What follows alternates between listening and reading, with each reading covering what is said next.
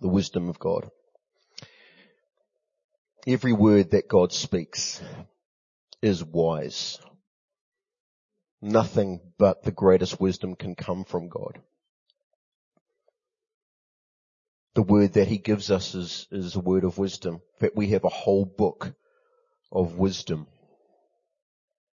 Words of wisdom are given to us through prophecy, and they are whispered to us by the Holy Spirit into our hearts and into our minds. But it is one thing to receive a word of wisdom and another altogether to act on it accordingly.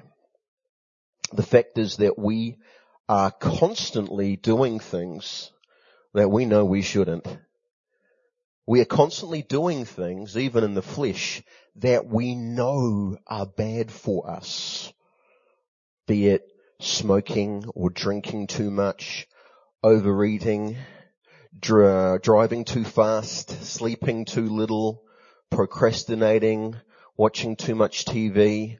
We all know that it is making us sicker and dumber and wasting our lives away. We know this. And if you follow TED Talks or read too many blogs, you'll really know it, and you'll have great illustrations of why it's so bad. Maybe you've thought about it.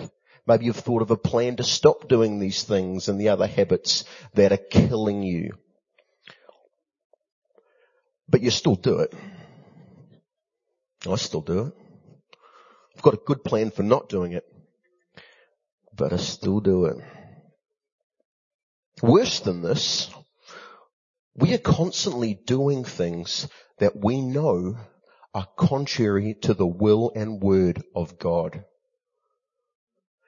And that stuff doesn't just impact us now, it impacts our eternity. And we know it, but we keep doing it. God is wise. All wisdom comes from him. And just as he made us in his image and is now transforming us into the likeness of Christ, we too can be wise. We can think like God because he made us to, and he is now transforming us to.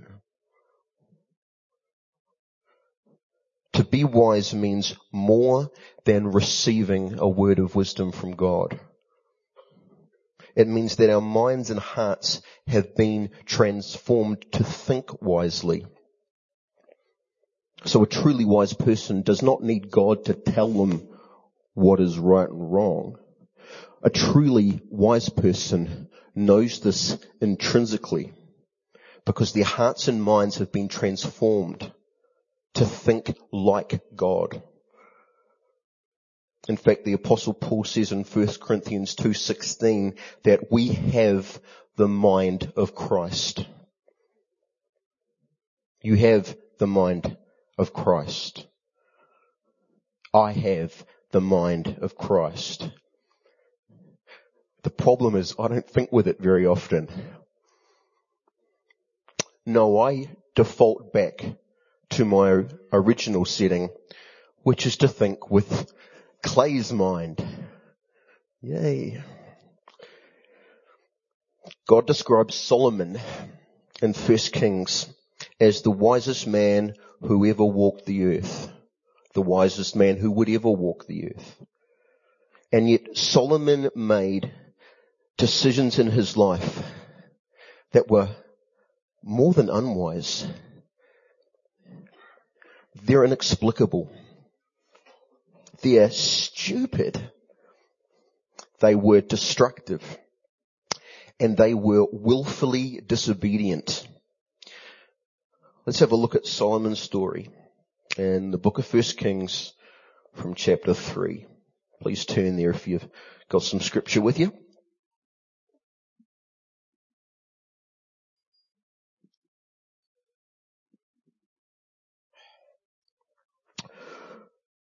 1 Kings chapter 3 from verse 3. Solomon showed his love for the Lord by walking according to the instructions given him by his father David, except that he offered sacrifices and burned incense on the high places. The king went to Gibeon to offer sacrifices, for that was the most important high place, and Solomon offered 1,000 burnt offerings on that altar.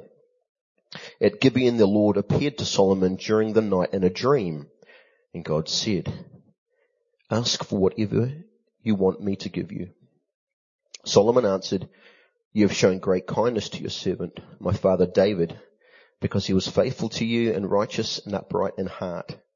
You have continued this great kindness to him and have given him a son to sit on his throne this very day. Now, Lord, my God, you have made your servant king in place of my father David, but I am only a little child and do not know how to carry out my duties. Your servant is here among the people you have chosen, a great people, too numerous to count or number. So give your servant a discerning heart to govern your people and to distinguish between right and wrong. For who is able to govern this great people of yours?" The Lord was pleased that Solomon had asked for this. So God said to him, "Since you have asked for this and not for long life or wealth for yourself, nor have you asked for the death of your enemies, but for discernment and administering justice, I will do what you have asked. I will give you a wise and discerning heart so that there will never have been anyone like you, nor will there ever be. Moreover, I will give you what you have not asked for, both wealth and honor, so that in your lifetime you will have no equal among kings. And if you walk in obedience to me and keep my decrees and commands as David your father did, I will give you a long life." Note, there is no assumption from God that giving Solomon unheard of wisdom would directly produce righteousness, obedience. God knew that being wise doesn't make us automatically righteous. In 1 Kings 4:29-34 we read, God gave Solomon wisdom and very great insight and a breadth of understanding as measureless as the sand on the seashore. Solomon's wisdom was greater than the wisdom of all the people of the East, greater than the wisdom of Egypt. He was wiser than anyone else, including Ethan the Ezrahite, wiser than Heman, Calcol, and Dada, the sons of Mahol, and his fame spread to all the surrounding nations. He spoke 3,000 proverbs, and his songs numbered 1,005. He spoke about plant life, from the cedar of Lebanon to the hyssop that grows out of walls. He also spoke about animals and birds and reptiles and fish. From all nations, people came to listen to Solomon's wisdom, sent by all the kings of the world who had heard of his wisdom. Wow. Be great if the story ended there. Maybe let him build the temple. That'd be good. But maybe we stop the story there. Chapter 11. King Solomon, however, loved many foreign women besides Pharaoh's daughter. Moabites, Ammonites, Edomites, Sidonians, and Hittites. They were from nations about which the Lord had told the Israelites, "You must not intermarry with them, because they will surely turn your hearts after their gods." Nevertheless, wise Solomon held fast to them in love. He had 700 wives of royal birth and 300 concubines, and his wives led him astray. As Solomon grew old, his wife turned his heart after other gods, and his heart was not fully devoted to the Lord his God, as the heart of David his father had been. He followed Ashtoreth, the goddess of the Sidonians, Molech, the detestable god of the Ammonites. So Solomon did evil in the eyes of the Lord. He did not follow the Lord completely, as David his father had done. On a hill east of Jerusalem, Solomon built a high place for Chemosh, the detestable god of Moab, and for Molech, the detestable god of the Ammonites. He did the same for all his foreign wives, who burned incense and offered sacrifice to their gods.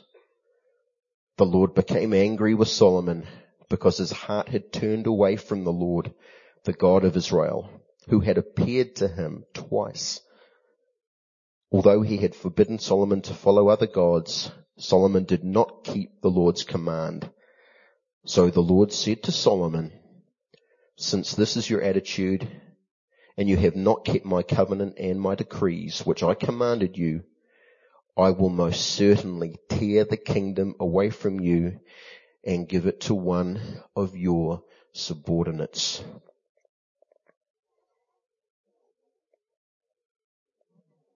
Later in life, Solomon looked back on his days and he reflected on his choices. He captured these thoughts in the book of Ecclesiastes. Ecclesiastes chapter 1 from verse 16. I said to myself, "Look, I have increased in wisdom more than anyone who has ruled over Jerusalem before me. I've experienced much of wisdom and knowledge. Then I applied myself to the understanding of wisdom and also of madness and folly. But I learned that this too is a chasing after the wind, for with much wisdom comes much sorrow. The more knowledge, the more grief." And then on in chapter 2, verse 15. The fate of the fool will overtake me also. What then do I gain by being wise? I said to myself, this too is meaningless, for the wise, like the fool, will not be long remembered. The days have already come when both have been forgotten. Like the fool, the wise too must die. Throughout Ecclesiastes, Solomon describes the pursuits of his life as folly.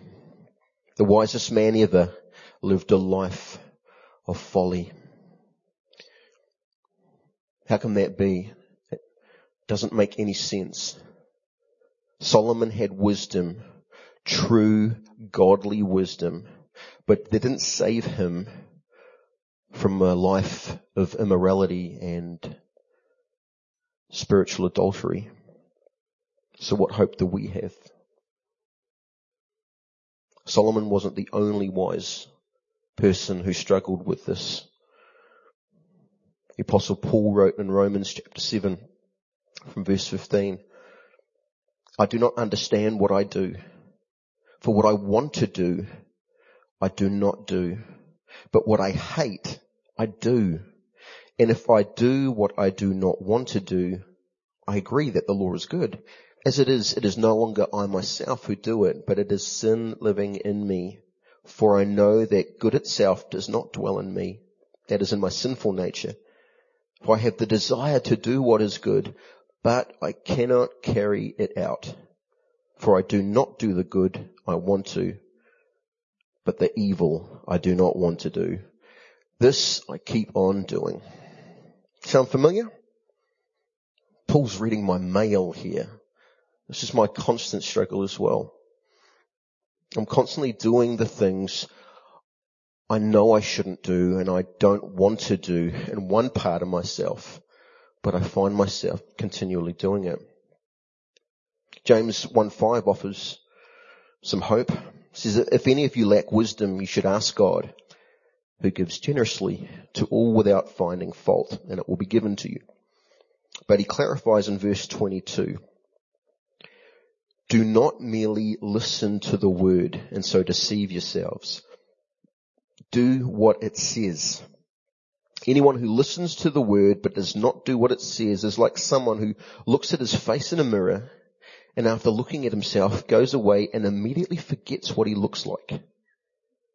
But whoever looks intently into the perfect law that gives freedom and continues in it, not forgetting what they have heard but doing it, they will be blessed in what they do. This goes for the word in terms of the book. It goes for the promptings of the Holy Spirit in our heart, His voice in our mind. It goes for the law that has been written on our hearts that reminds us. It's not just enough to know. We've got to do. James had more to say about wisdom in chapter 3 from verse 13. Who is wise and understanding among you? Let them show it by their good life, by deeds done in the humility that comes from wisdom. But if you harbor bitter envy and selfish ambition in your hearts, do not boast about it or deny the truth. Such wisdom does not come down from heaven, but is earthly, unspiritual, demonic. For where you have envy and selfish ambition, there you find disorder and every evil practice. But the wisdom that comes from heaven is first of all pure, then peace-loving, considerate, submissive, full of mercy and good fruit, impartial and sincere. Peacemakers who sow in peace reap a harvest of righteousness. So essentially, what good is wise thinking without wise actions? Paul prayed for the church in Ephesians chapter 1 verse 17. He said, I keep asking that the God of our Lord Jesus Christ, the glorious Father, may give you the spirit of wisdom and revelation so that you may know Him better.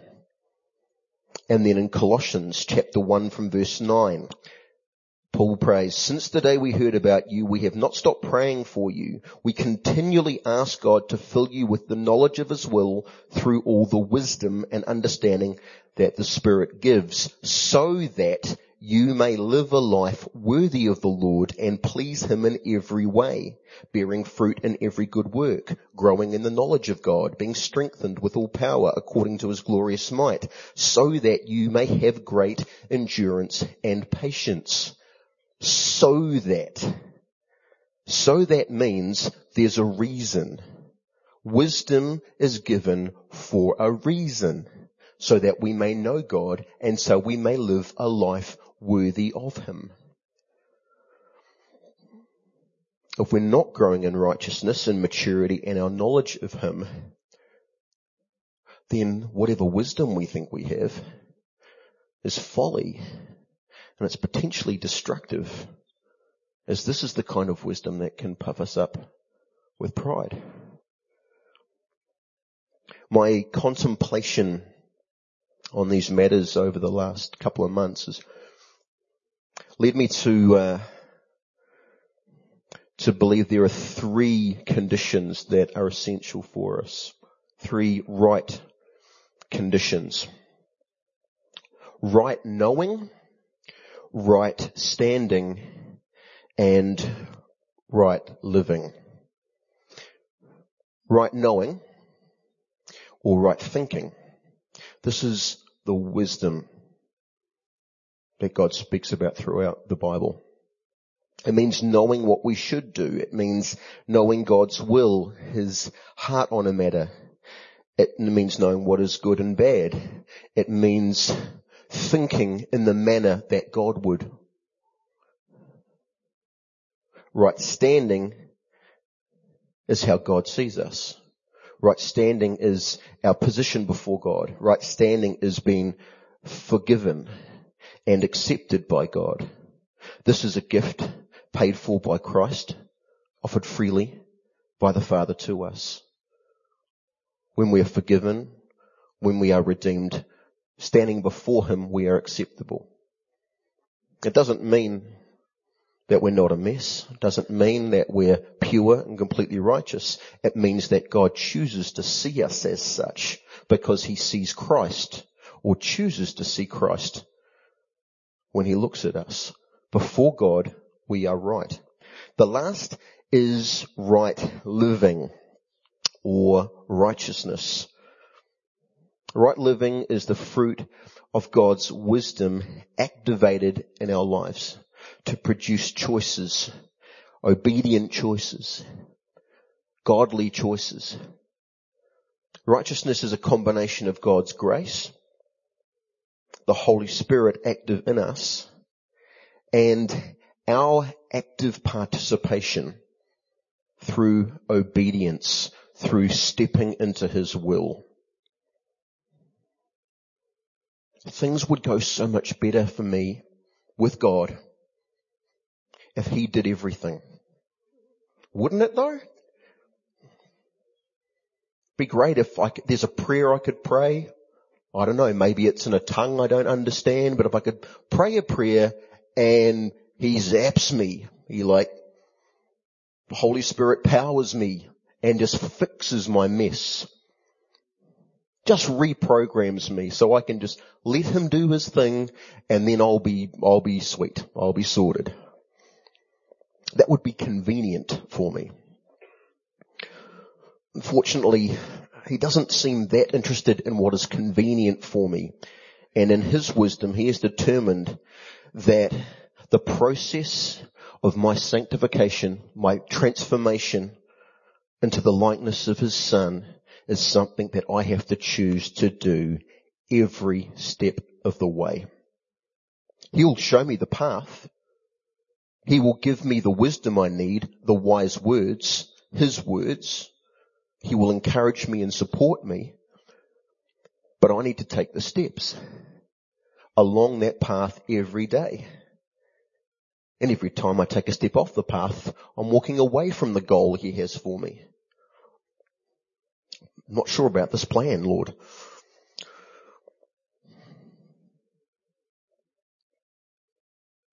We're not actively righteous unless we can bend our will and the desires of our flesh to be conformed to the wise and righteous will of God. And to do this, we need to be able to control ourselves. Solomon couldn't, wise as he was. I'm not sure that I can either, and so I have a problem. Can you control yourself? The fruit of the Holy Spirit listed in Galatians 5 does not include wisdom. We don't need to be the wisest people in the world. We need to be loving and joyful, long-suffering, kind, good, faithful, gentle, and self-controlled. This is fruit that the Holy Spirit produces in us. We don't need to be able to fathom all mysteries. We just need to know God's will. His will, which He will reveal to us as we need it. And then we need to do it. Sounds so simple. Having all wisdom means nothing if we're not going to live by it. We need to live according to the wisdom, to the revelation that we have received. And that is enough for today. Live by what you've received today. Now, this is a mistake that I've made constantly. I've just had this insatiable desire for more knowledge. I want to understand everything. I want to mass everything, get it in my head. I want to have an answer for things. Sometimes it was more about just having the knowledge than it was actually making a difference in my life. I don't know what the goal I was aiming for was, but it was about more knowledge. But this knowledge, whether it was even right or wrong, certainly wasn't producing a work of righteousness in me. It wasn't transforming me to be more Christ-like. And it really didn't necessarily make any sense to me. I could spew out textbook answers to what seemed like puzzling theological questions, but that didn't bring life to anyone. It certainly didn't bring life to me. It's only through having children that I've come to see why the Lord uses children as an illustration regularly in terms of discipling us and raising us. I can't give my children all the knowledge and all the rules and all the laws and then expect that to transform them. I need to pick one thing. I give them one thing that I want them to work on, that I want to work with them. And as I see that change them and shape them, we can then build on that, and I can give them the next word for the next day. The next thing that we're going to work on together, be it with their schooling, whether it be with some skills they want to develop, if it's something to do with character. It's what is enough for today. And what I've found in my own discipleship, my own walk with the Lord, is that He wasn't giving me wisdom. I was searching for knowledge, and I would gather whatever I could find. But what He had given me was what I needed for today. The other stuff was meaningless until I could embody, I could capture, I could be transformed by the seed that He had given me. And we see this in 1 Corinthians chapter 2. Paul's talking to the Corinthian church saying, you've got all this knowledge, but you're still not mature. You need to be working on the fundamentals before you can receive the things of maturity. And see, I was making that mistake as well, jumping to the end, but not actually experiencing the work that God would do through me from the wisdom He actually was giving me. So you can go out there and accumulate, study, get whatever knowledge and wisdom you want for yourself, but that's not from Him. And that's not going to do anything for you. And it was ultimately bad for me. The difference is allowing Him to be our teacher. Let Him reveal what He wants to. Let Him guide us. In fact, He says, Jesus said in John that the Holy Spirit is our teacher. He will reveal all things. He will remind us. Striving for our own spiritual education, it's not a Holy Spirit-led activity. Following is a Holy Spirit enlightened activity. Follow Him. Let Him reveal. Unfortunately, He seems to want to reveal things I'm not comfortable working on at the moment. There's other stuff I'd rather look at, Lord. And that problem there is at the heart of why we procrastinate. We know what we're supposed to do, but we would rather do other things that are easier or more fun than the things we should be doing. And that's the same in my spiritual life.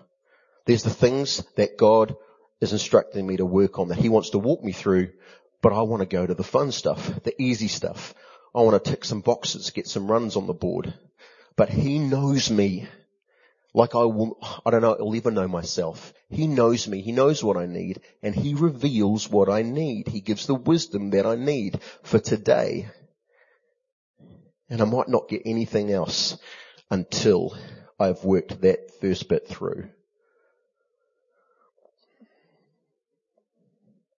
I'm ignorant on many matters of faith and theology, but I'm not embarrassed by that.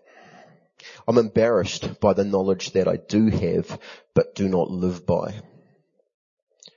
It would be better to know less and live more than know more and ignore it.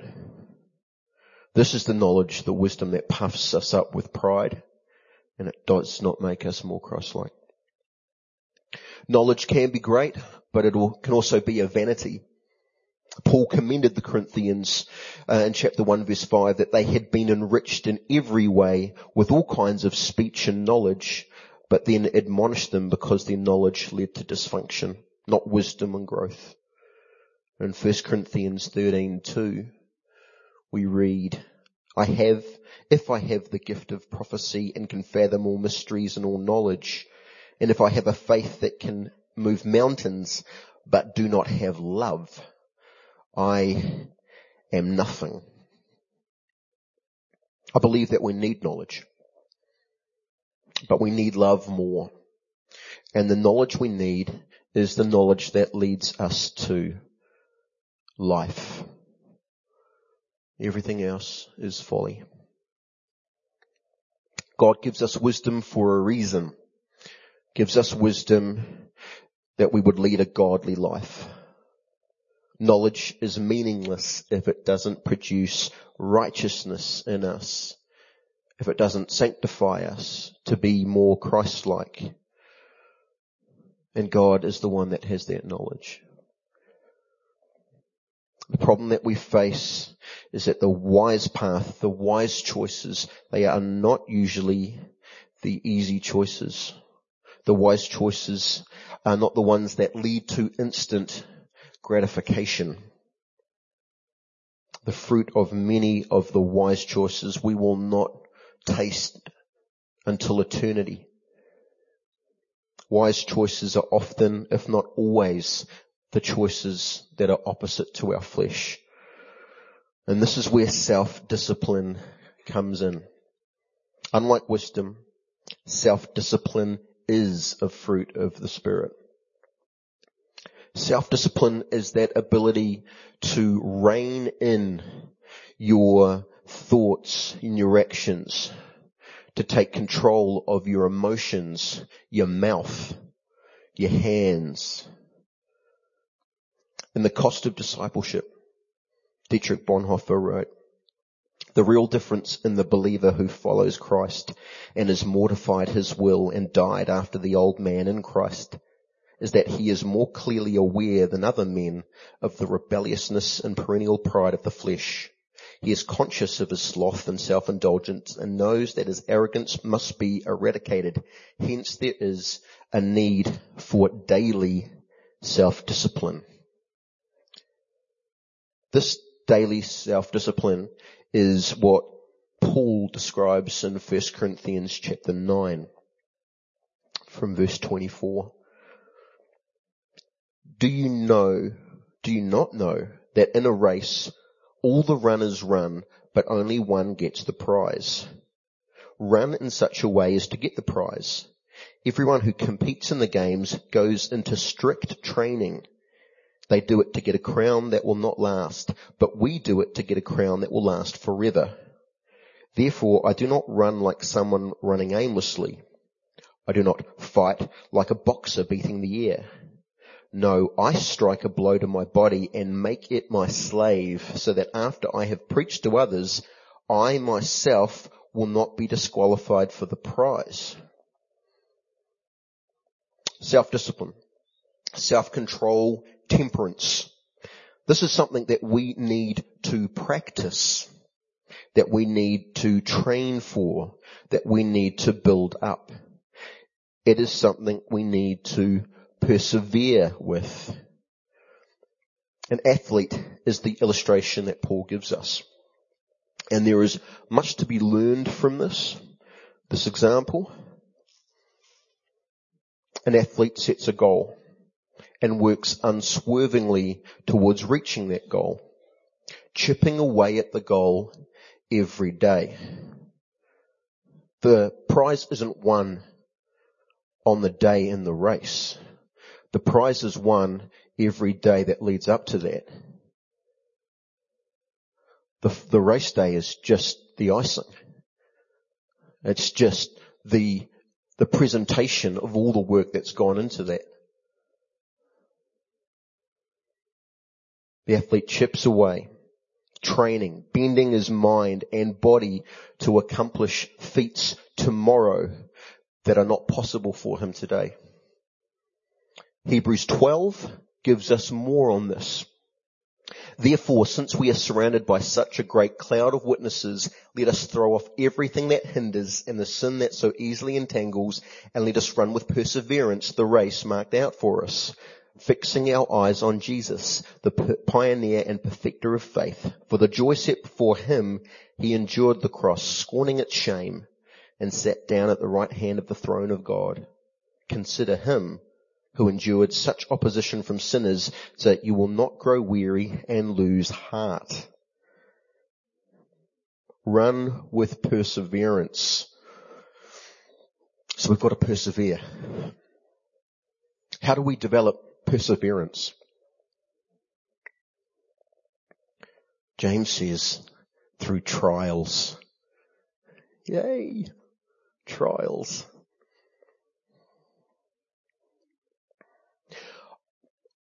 I'm not, I think, naturally a particularly self-controlled person. And I think I'm pretty low on perseverance as well. And I also a man of prayer. And I pray and I ask God that he would help, do a work in me and produce righteousness in me. So not having perseverance or self-control, I'm probably lined up for some pretty serious trials. So maybe I need to tone down the prayer language so he takes it easier on me. It's hard to see the trial, the world that you're living in at the time as a blessing, as a work of God. God loves his children. And if he loves his children anything like I love mine, and I know he loves us so much more, I know he would never want to see his children go through anything if it wasn't for a very, very good reason. And the wisdom I see now is that there is a very good reason for everything he allows me to go through. I can't help but think short term. I can't help but think today, maybe tomorrow. But he's thinking eternity. This is a blink of the eye, this life I live now compared to what is coming. And that's where he's thinking.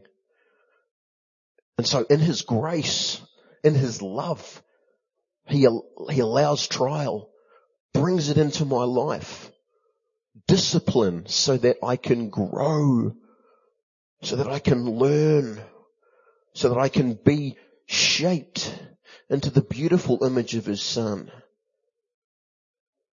He has a vision of me that is patient and kind and generous, loving,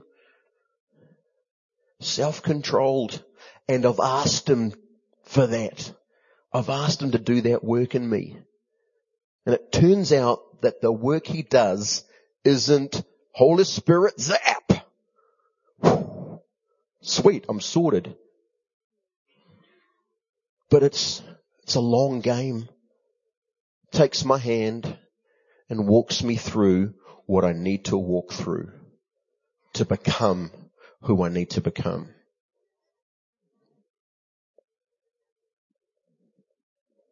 Perseverance will get to the goal. The goal we're aiming for is an eternal inheritance.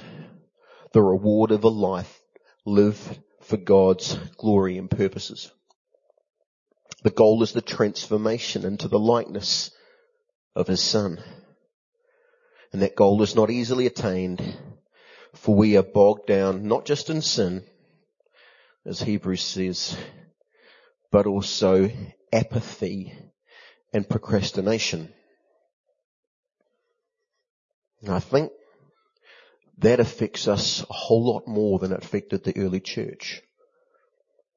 It's a bit harder to be apathetic in the early church about your faith.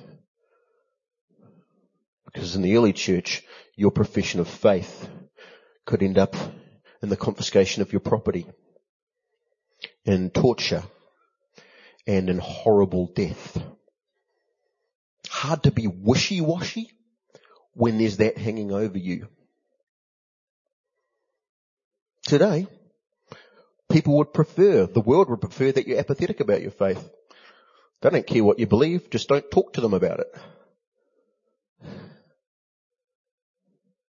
The persecution, if you can even call it that we face, it wouldn't make the pages of Scripture. But in our heads, our worlds, it feels like the world's against us. But there's no death hanging over us, not here in New Zealand. And so that can lead to apathy. Or to, chip away. Come on Sunday. Maybe get along to life group on Tuesday. Maybe. Try to read the Bible regularly. Try to be a good person. I'm sure that'll all add up to a big thumbs up from God. Or is there more? Because I could do that. That's just a few simple habits to get into.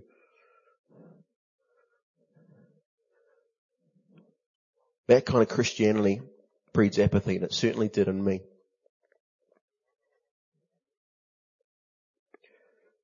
In his book, Reasons and Persons, British philosopher Derek Parfit names the urge for instant gratification as the fundamental reason why we procrastinate, particularly due to the divide we establish between our present and our future selves. He writes, "We humans are not a consistent identity moving through time, but a chain of successive selves, each tangentially linked to and yet distinct from the previous and subsequent ones." Bear with me. The boy who begins to smoke despite knowing that he may suffer the habit decades later should not be judged harshly. This boy does not identify with his future self. His attitudes towards this future self is in some way like his attitude to other people. I believe this is true of us and our spiritual resolutions as well, and the decisions that we make today. We're not thinking about the consequences of them. We're definitely not thinking about the consequences in eternity. We're not even thinking about next year. We're thinking about right now, the immediate. We live in the instant. We need things right now. Our food, our communication, our gratification. We want everything now. This has got to be the most impatient generation ever, because technology has developed to the point where we can receive what we want when we want it. We don't have to wait. We don't have to persevere. And so we can't think about a future self, who we're going to be, who we want to be. Or if we start thinking there, we can't imagine it, we can't visualize it, and if we can, that person is a stranger. We struggle to identify with our future self, the fully sanctified and ultimately glorified self, the self that God wants us to shape us to, the self which is like Christ. We struggle to identify with this future Christ-like self because we struggle to identify with Christ. We struggle to know Him, so we can't know who we're going to become, who God wants to make us.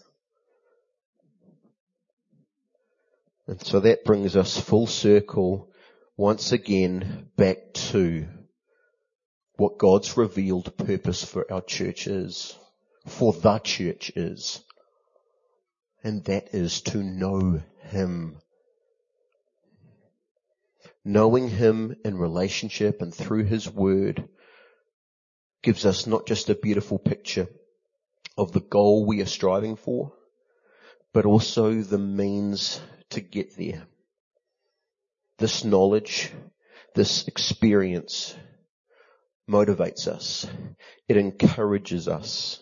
It disciples us. It sanctifies us. And it makes us truly wise. Wise with a wisdom that we have then become amply motivated to act on.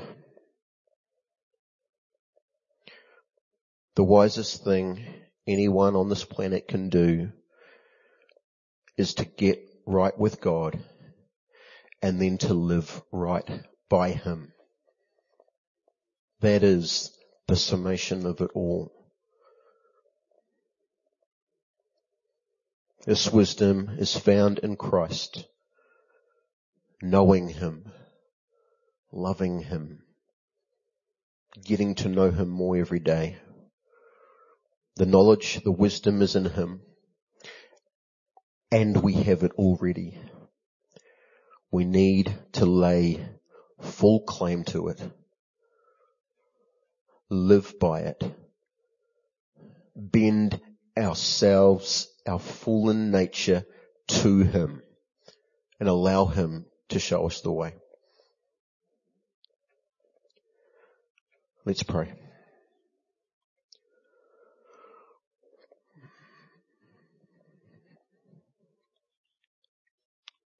Lord, thank you for your word this morning. And I know anything wise in this word, Lord, is you.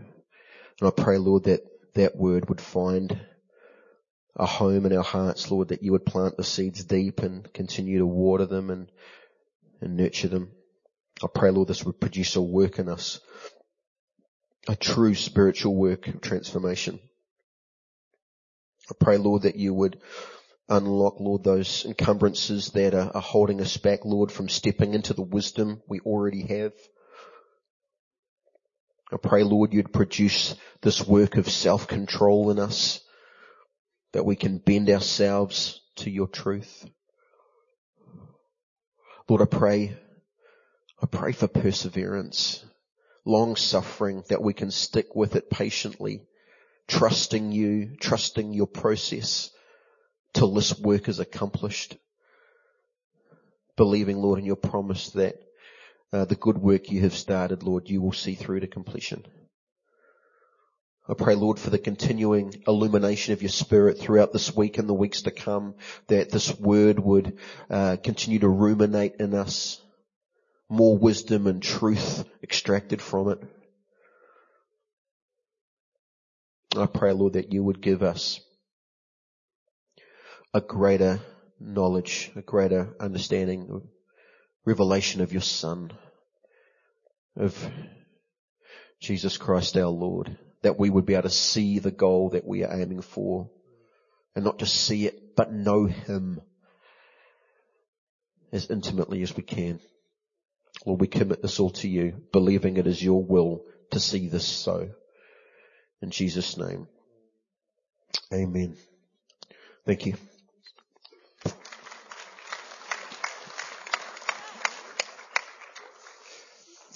Awesome. Thank you, brother. That message, like all of our other messages, will be available